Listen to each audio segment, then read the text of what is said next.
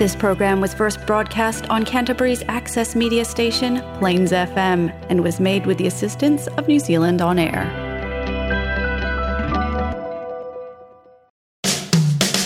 Christchurch Conversations Towards 2030 is a series of 5 events exploring how the city can achieve its climate goals. Organised by Te Putahi Centre for Architecture and City Making, each event features a range of thought-provoking speakers, from local experts providing the latest information to local businesses and residents sharing their own experiences and actions. The first event, called Building for the Future, focuses on reducing the city's building-related greenhouse gas emissions. Part 2 begins with Katie Symons, Principal Advisor in Engineering with the Ministry of Business, Innovation and Employment. Kia ora koutou. Hi everyone. So my name is Katie Symons. Thanks. So I'm going to talk about embodied carbon and increasing carbon literacy, which Kerry's neatly introduced for me. But I'm going to tell you about where I've come from, first of all. So there's a picture of me looking quite fresh-faced, straight out of university with a hard hat on. So that tells you I used to go to building sites. So I'm a structural engineer by background, which means that I design the parts of the building that hold buildings up. And the picture on the right there is the first building I ever designed. It's a psychiatric hospital in Stevenage, just off the A1 in the UK, if anyone's been there. But fresh out of university, I was, wanted to put what I'd learned at university to good use, designing buildings, but designing buildings for the future and reducing emissions. And I was really interested, quite heavily influenced by this guy called David Mackay, who wrote that book in the middle called Sustainable Energy Without the Hot Air. And the tagline of that book, the driver of it was, it's all about numbers, not adjectives. So he became a special advisor to the UK government as they were looking to decarbonise their energy system. And he said, we can't do this just talking about numbers. We can't talk about, wind turbines being green or solar being sustainable. It's not about that. It's about numbers. And that really resonated with me as an engineer because engineers like numbers. There are a few numbers in here, but as Jessica said, hang on. So that's where I've come from on this journey. So looking at, as we've heard, emissions from a building, this is a picture of how we like to think about when we talk about emissions from a building. Where do they come from? So we've got a whole life cycle diagram here. This is a lot of pictures up there, but essentially we're saying that at every stage of the life of a building and the life of the products and materials that go into a building, there are emissions. So those A numbers, that's making the stuff, the fabric of the building. Then the A is getting it to your building site. Then there's assembling it on site. Then we start using the building, and not only do we have some operational emissions from heating and cooling our building, but we also might replace stuff in the building while we use it as well. So they're all maintenance and repair emissions associated with that as well. Then we decide the building's no good to us anymore. We demolish it. We might chuck the stuff out, or we might try and recycle it. That would be a better thing to do. But all of those life cycle stages have emissions associated with them. And the embodied emissions are everything in that blue cloud. The operational emissions are the green ones left out of it. And the thing about the embodied emissions is they're kind of hidden and they're indirect. And that's historically why they've been hard to measure. They're harder to measure. They're hard to see than the operational emissions, which essentially come from your power bills. So that's looking at emissions from the building sector on a building perspective. But what about for New Zealand Inc. per year? A few more numbers here. So what did we hit? 2.7 megatons for Christchurch. So for the whole of New Zealand, our annual emissions are 69 megatons. And our modelling, we've come up with a number of 15% of that 69 megatons comes from the use of buildings in New Zealand. And that's broken down into embodied and operational emissions. There we go. So the operational emissions are the lower two. The dark blue is burning fossil fuels in the building. The kind of lighter dark blue with the arrow in it, that's electricity that we use to operate our buildings. But those top 3 bands, that's all your embodied emissions. The stuff from the material in buildings, the stuff from waste in buildings, and the pink one is important. It's the stuff from material that is made overseas and is imported into New Zealand. But that's still counted as emissions from the building sector, emissions that we drive every time we build a new building.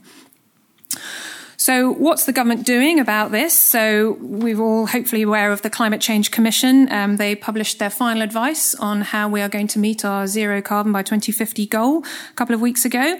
That's going to result in the government responding by publishing a national emissions reduction plan by the end of the year. So the government has to do this. That's what the Zero Carbon Act passed in 2019 said we would have to do. And for the building and construction sector, we've responded by launching the Building for Climate Change programme, which is the programme that I'm involved with in MB.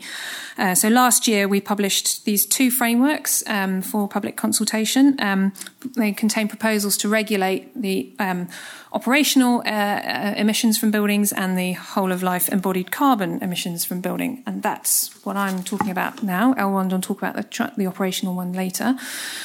So whole-of-life embodied carbon emissions reduction, bit of a mouthful. I like to call it WOLEC. So the headline of the framework that was published was we're going to start with new buildings. So every time you build a new building, you have to tell us what the embodied carbon of that new building is. Next step after that is, once we're all used to doing that, we're going to introduce a cap on embodied carbon. So you won't get a building consent until you can show that your embodied carbon of the building is underneath the cap. And then over time, we'll gradually reduce that cap in line with our national emissions reductions targets. So, and in the framework, we set out objectives of how we were going to do this, how we're going to measure embodied carbon and reduce embodied carbon. And I tried to keep it quite simple. So it is an equation there, I know, but it's essentially just multiplying three numbers together. It's the amount of stuff we build. That's the meter squared stuff. It's the amount of material we use to build that area. That's our material efficiency. And then it's the amount of carbon associated with that material that we use. So in essence, everything that we do to achieve the objective of reducing whole-of-life embodied carbon we should be able to link it back to reducing one of those three numbers. And I want you to think about those three numbers. Yeah, reduce those three numbers. So how do we do that? I'm really glad we've already heard about the term carbon literacy. So requires a bit of number crunching and does require us to be more familiar with the numbers and the magnitude of the impact and what a kilogram of carbon means. So it's really important that it's not just for specialists, but it's for everyone involved in the building sector. If we're going to do this, we need to do it together. We need to know what our impact is. It can't be something that we can package up into a black box and ask someone else to deal with. So we all need to have a kind of gut feel of what a good embodied carbon result for a building is over the whole of life. Because if we want to reduce that number, we're going to have to quantify it. We can't reduce something if we don't know where we're starting from. But the good news is that there is growing interest in this. Popular science books tells you, how much carbon is in your banana, becoming more and more popular. There's a growing interest in doing this. And what we want to try and do is empower people to give them the tools that they need to do this. So now I'm going to go back and do a quick example of carbon literacy and go back to the building that I designed, remember? So this is about quantifying my impact. So that was a steel frame building. You can see all those beams and columns made out of nice structural steel. There were 310 tons of steel in that building. And it was quite a big building. It came out to about 45 kilograms of steel per square meter of area in that building. Now, about that time, we would benchmark a steel frame building at about 75 kilograms of steel per square meter area. So for various reasons, I was able to design that building quite efficiently. And over the whole of that building, I saved about 200 tons of steel. 200 tons of steel compared with if it had been a kind of typical benchmark quantities. And going at about 2 kilograms of carbon per kilogram of steel, that's about 400 tons of carbon saved. So that's going back to those three numbers. That's that middle number, that material efficiency. So by able to reduce that material efficiency number, I've saved some carbon and I'm able to quantify it. But what does it mean? So I could compare it to a couple of things. I could compare it to switching to a vegan diet, which is worth about 2 tons per year per person. So it's about 200 years or 200 people going vegan for a year. Or flying back to the UK to see my family, I could do that about 100 times for what I did on that building. And that's not to say that we shouldn't all be switching to vegan diets and reducing our flights. I think what I'm just trying to illustrate is that my role as a graduate engineer straight out of university, I had the power, and it's a real privilege. I had the opportunity to make that change and to have that impact in my day job. And that's the sort of thing that everyone in the building sector needs to grasp hold of and understand and take those opportunities. It's not a new thing. I like to use this example as what I'd like to think of as an early example of carbon literacy. Back in 1978, that's Norman Foster on the left. You can tell he's an architect because he's wearing a black polo neck. The guy on the right is Richard Buckminster Fuller. He was also an architect, but was a kind of visionary, sort of polymath, and a real early sustainability pioneer, kind of before it was fashionable. He was really he became famous for designing these like super ultralight geodesic dome structures. And he met Norman Foster at a grand opening of one of his new buildings in the UK, and everyone was talking about how wonderful the design philosophy was and his inspiration. And all Buckminster Fuller wanted to know was, yes, Mr. Fuller, that's all great, but how much does your building weigh?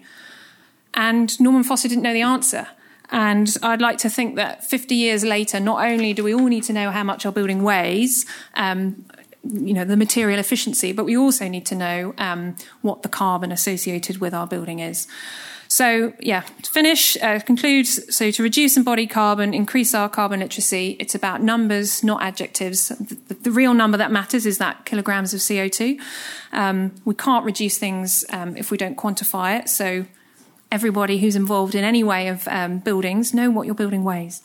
And then know your own potential impact in whatever role. I've explained my role as a structural engineer, but there'll be all sorts of different opportunities for different people in the building sector to reduce their impact. So think about how you can reduce those three numbers.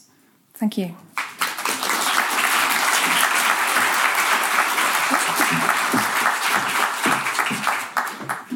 So, my name is Scott Watson, and for those of you concerned, I'm not on day release from the prison. It's a different Scott Watson up here today.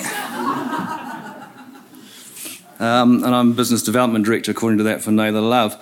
So I'm one of those evil builders that builds these carbon-eating buildings all over the place. A little bit of background. I'll just find the right button here. So Naylor Love, a few years ago, decided to measure its own carbon footprint, like a lot of you would have done, and we discovered that having 300 Ford Ranger utes wasn't a great idea, and a lot of the waste off the construction sites, etc. So we did our best to reduce those figures, and we're doing really well. But we also wanted to know what the best bang for your buck would be in terms of actually making a massive difference.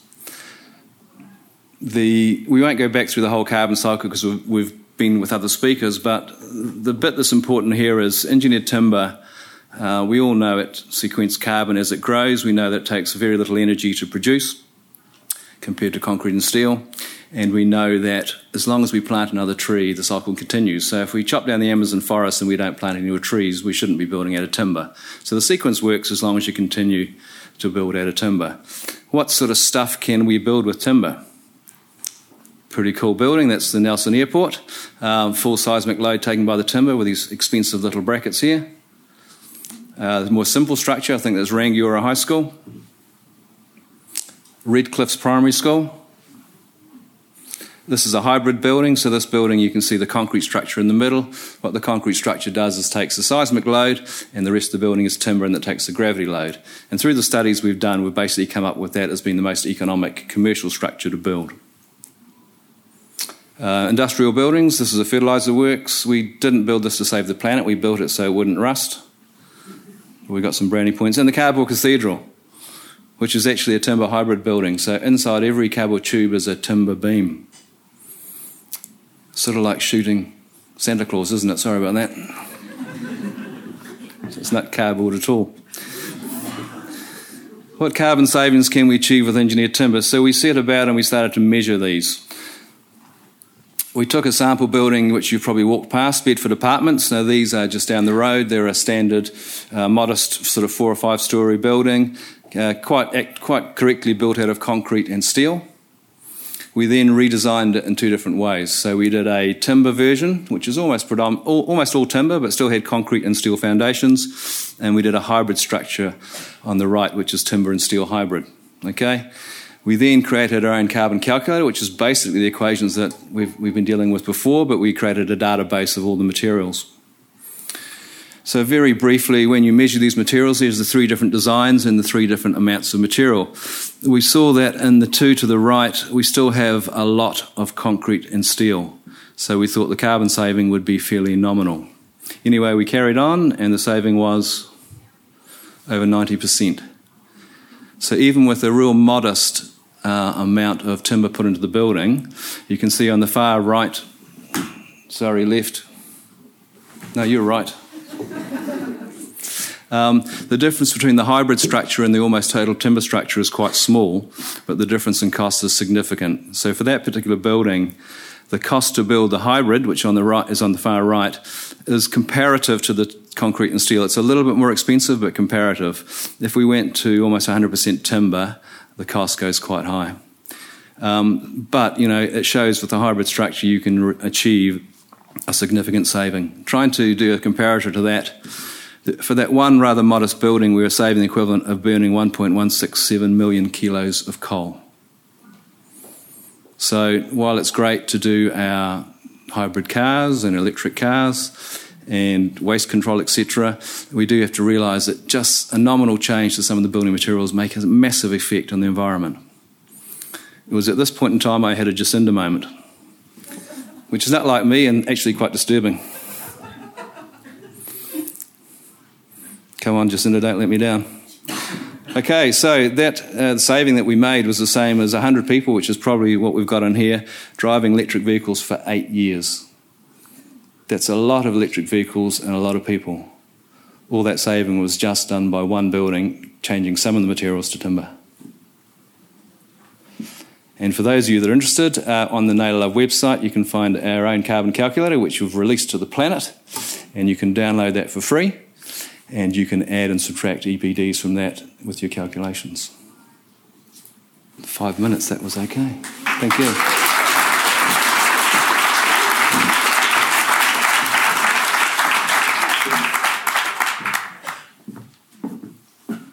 Okay, good evening. You're doing well out there. This procession of speakers is carrying on, but we're doing well. My name's Andy Buchanan. I'm a structural engineer. I was, for a few years, Professor of Civil Engineering at the university, where I taught people how to design timber buildings and how to do a few carbon calculations on the side. So, am I doing the slides? I guess I am. No, nothing's happening. Here we go. So, what have I got here? Trees. This is the forest I own up in Marlborough. And what's in those trees? About half of the weight of the wood in those trees is carbon. There's carbon in those trees, and that's why people plant forests to sequester carbon. And you can do lots of things with carbon in trees because it can be stored in the wood. And if you build a building like this, you know that building? Old government building in Wellington. It's been there since 1876. I haven't got the numbers on that, but there are tons and hundreds of tons of carbon stored in that building, and that carbon is in the building. It's not in the atmosphere. If we want to encourage this, what I like to think about is something called a wood first policy. And there's a little bit of history here, because way back in about 15 years ago, when Jim Anderton was Minister of Forests and Deputy Prime Minister, he set up a wood first policy in New Zealand. Most people don't know about it. British Columbia followed New Zealand and set up a wood first policy. The state of Tasmania did the same thing. The city of Rotorua's done the same thing. What about Christchurch? Well, all of those previous places are timber towns, forestry. I think in Christchurch we should have a zero embodied carbon policy. What does that mean? It means if we decided for all of our new buildings that the carbon sequestered in the wood offsets the CO2 emissions from making all the other materials in the building, that would be zero embodied carbon. It would just be what you'd seen from Scott and from Katie. And as an example, let's look at the St Albans Community Centre. And that's the same building that's shown on the brochure here.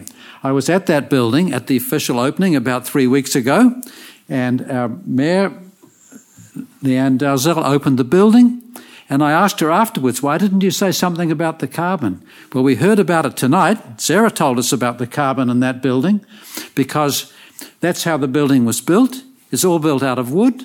There's no concrete in that building. It's got wooden panels for the floor and for the walls and for the roof. It's made of something called cross-laminated timber, and it's for the walls and the floors. There's about 150 tonnes of wood in that building, which is equivalent to 180 tonnes of carbon sequestered, the numbers we talked about. And the simple number I like to think about, I did a quick calculation. If you drove your car for 1 million kilometres, this would offset the driving of your car for 1 million kilometres. It's a huge amount of carbon, but one's not enough. It's even better than zero embodied carbon. It's carbon negative.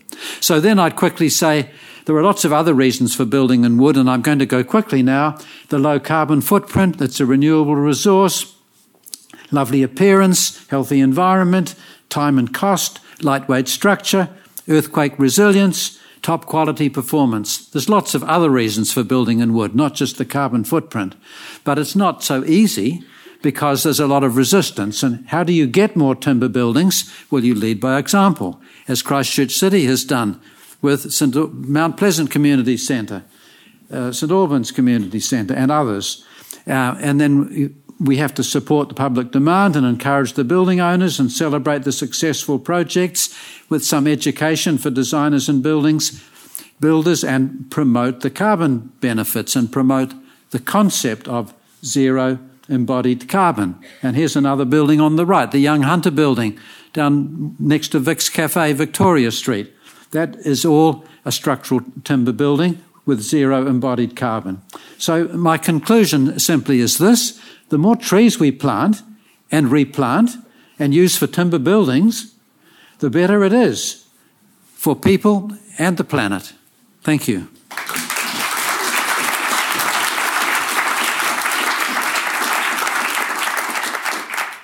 Kia ora tātou. I hope you can hear me now. Sorry, it's technology with these things always a challenge. So my name's Elrond Burrell, and I'm going to talk today about the operational efficiency part of the Building for Climate Change. I'm the Principal Advisor for Architecture and Design in the Building Systems Performance branch of MBIE, and I'm also an architect. I work part-time for MBIE and part-time run my own business as an architect, focused on low-carbon architecture, and I'm also Chair of the Board for the Passive House Institute New Zealand. The operational efficiency part of Building for Climate Change has three main objectives to it. One is to reduce the operational emissions, which Katie's already touched on in the whole of life carbon cycle, and that includes the thermal performance of buildings, the use of electricity and other fuels for building services and for other things we use in our buildings, as well as the water use. The second objective is about reducing water use in buildings, and then the third objective is to improve occupant health and well-being, which is related to the other two. So the first thing I think is worth mentioning is, why do we need to think about operational efficiency in New Zealand's context? We're used to thinking of New Zealand having a really high degree of renewable electricity particularly. There's a few different aspects to this. First off is that renewable energy does not equal emissions-free energy. So the electricity grid in New Zealand is partially powered by different forms of renewable energy, from hydro, from wind, from solar, etc. It also has quite a component of geothermal electricity generation, which has emissions associated with it. And then we also use fossil fuels, particularly this year, quite a bit, particularly when we have low hydro lakes and we're not able to produce so much electricity from those. And then alongside those also, the electricity grid has whole-of-life emissions. So Katie talked about the whole-of-life emissions from buildings, but the generation facilities and the infrastructure associated with electricity also have the whole-of-life emissions. So building more wind turbines, building more dams, those sort of things all have emissions associated with them. The other thing which is really important is that operational emissions accumulate over time. So when we build a building this year, we lock in its performance for a very long time to come. So the emissions that come out of it one day or 1 week or 1 year might not be so much, but over time they add up to a considerable amount. And the other thing is that, of course, we're trying to get New Zealand to zero carbon emissions by 2050. And that means we have to decarbonise a whole lot of other industries and a whole lot of other aspects of our economy besides just buildings and transport we talked about already. And one of the implications of that is that there's a whole lot of other parts of our lives and our economy that need to electrify and use electricity instead of fossil fuels, particularly transport. And so Transpower has predicted that on their calculations, we need to double capacity of electricity by 2050 to meet all those needs we're developing as we decarbonise. And so we need to look at where we can bring in efficiency. So we need to use less electricity to make that available for other aspects. And then, as I talked about, of course, as we build more and more, there's the life cycle emissions from that building out infrastructure we're doing also. And just to put some numbers to it, I think it's been a bit of a theme for tonight is to talk about numbers, not just general kind of things. Is that if, for instance, you had a 200 square metre house, it might be using somewhere between 20 and 30,000 kilowatts of electricity per year to keep it warm and dry and comfortable. If we take the current emissions factor from the electricity grid of 0.11 kilograms of CO2 for every kilowatt hour of electricity used, that means that 200 square metre house is putting out about 3.3 tonnes of carbon dioxide emissions per year. So that's in the context of, you think about the Christchurch number was 2.7 megatons per year, so 3.3 tonnes for one building. And so what we're looking at with the operational efficiency part of building for climate change is, can we reduce that significantly down? So what if we could achieve buildings that only need 10 or 20% of that? So we're only talking about 0.3 of a tonne per year of emissions rather than 3.3. And just to put that in another context, the book that Katie put up before about how bad bananas are is in there they talk about a 10-tonne lifestyle. So people having 10 tonnes allocated to them per year for their emissions across everything they do. So if we're emitting 3 tonnes just from our house, keeping it comfortable and warm, that's already a third of our annual emissions budget per person that we can use. So operational efficiency is really important. It's also something we can do really quite directly with our buildings and quite easily in a sense. The part of that I want to talk about, which is a really big part of it, is the thermal performance of buildings. So there's a whole lot of different aspects of buildings that impact on how many operational emissions there are. One of the big ones, which makes up about a third of that, is the thermal performance of the building. And this means how the building is designed and built so that it can stay comfortable all year round without using, or how much energy it needs to use to stay comfortable all year round. So this is about how much insulation it is, but also how much insulation is used in it rather, but also how well it's put together in the shape and the form of the building. And people quite often talk about the annual heating demand, so the kilowatt hours per square metre of that building to maintain it as comfortable and healthy inside. And if you design and build a very complex building, so perhaps a cruciform in plan, that can have twice as much surface area as a building which is more simple in form, so a rectangular one, which means that you need twice as much insulation just in order to keep the same level of thermal performance for that building. And then the other aspect of thermal performance, which is really important, is that it relates directly to the health and well-being and how we experience our buildings. And I think that one of the things we've got to really keep in mind all the way through this process is that as we make changes to how we design and use buildings, is that as was touched on by one of the very early speakers, is that buildings are for people. So people need to be at the centre of what we're doing when it comes to climate change action and the way we design and build buildings also. And it's quite possible to think about low operational emissions for buildings as being about put another jumper on and kind of like try and keep warm in a very poor indoor environment, which I think most of us in New Zealand have grown up with that kind of experience. And I grew up in Canterbury, just outside Christchurch, so I'm quite familiar with very cold winters and wearing more layers of clothes and seeing my breath in the morning. But that's not what we want to achieve with this operational efficiency being brought in as part of building for climate change. We want to see that as buildings get more energy efficient, we want to see indoor environmental qualities, so how warm and dry and well ventilated they are, is also improving at the same time, not being compromised. And these things have a relationship between them. So buildings operate as a kind of system. So if you change one part of the system, you have an impact on another part of them, which is why I've got this triangle up on screen to try and give a bit of a clear kind of insight into how these things can relate to each other. So the first thing we can say is if we want to just simply improve indoor environmental quality, we should probably just heat our buildings and ventilate our buildings a whole lot better than what we do typically at the moment. And if we just do that, then we inevitably use more energy because we have to just start using bigger heaters and more often. And if we go the other way and we say, actually, we just want to reduce energy use, we want to reduce operational emissions, and we don't really want to think about the other things, then you can have a negative impact on indoor environmental quality. So even if you put another jumper on, if your house is cold, it's not going to be very good for your health or your well-being. If, on the other hand, we take a different approach and we say, actually, we want to improve the thermal performance of our buildings and we want to relate that to how warm and dry and well-ventilated and healthy our buildings are, then doing those two things in conjunction with each other inherently pulls down the amount of energy we need to use in our buildings. So this is one of the reasons why thermal performance is really critical in terms of getting the balance right between lowering operational emissions and improving the indoor environmental quality of our buildings. And the way the building code works in New Zealand at the moment, these things are covered, but they're kind of covered in different aspects and they don't relate very strongly to each other. So part of the Building for Climate Change work is looking at how we do bring these things together so that we have a building code that works on outputs or outcomes for people and for the environment and not just about what the inputs that you put into designing a building are. I just wanted to touch on a couple of things which Katie already picked up on some of these things. So other things the government is doing around this kind of area is that there's a carbon neutral government program underway, which is that all ministries and agencies that are part of the government need to reach carbon neutral in their operations by 2025. I believe this also impacts on local governments. So this is reducing operational emissions, reducing embodied carbon emissions also, and then at the point where they get to the kind of reductions they can sensibly get to, then offsetting the remaining of those emissions also.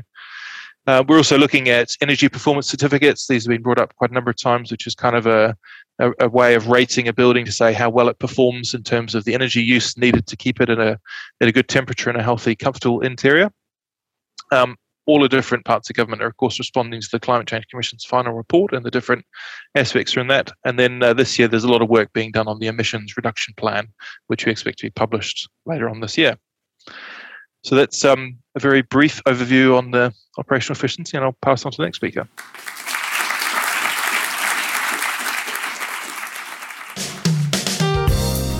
This has been part 2 of Building for the Future, the first event in the Christchurch Conversations Towards 2030 special series on how to achieve the city's 2030 climate targets.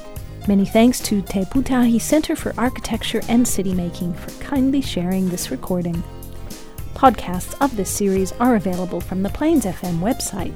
Search Christchurch Conversations.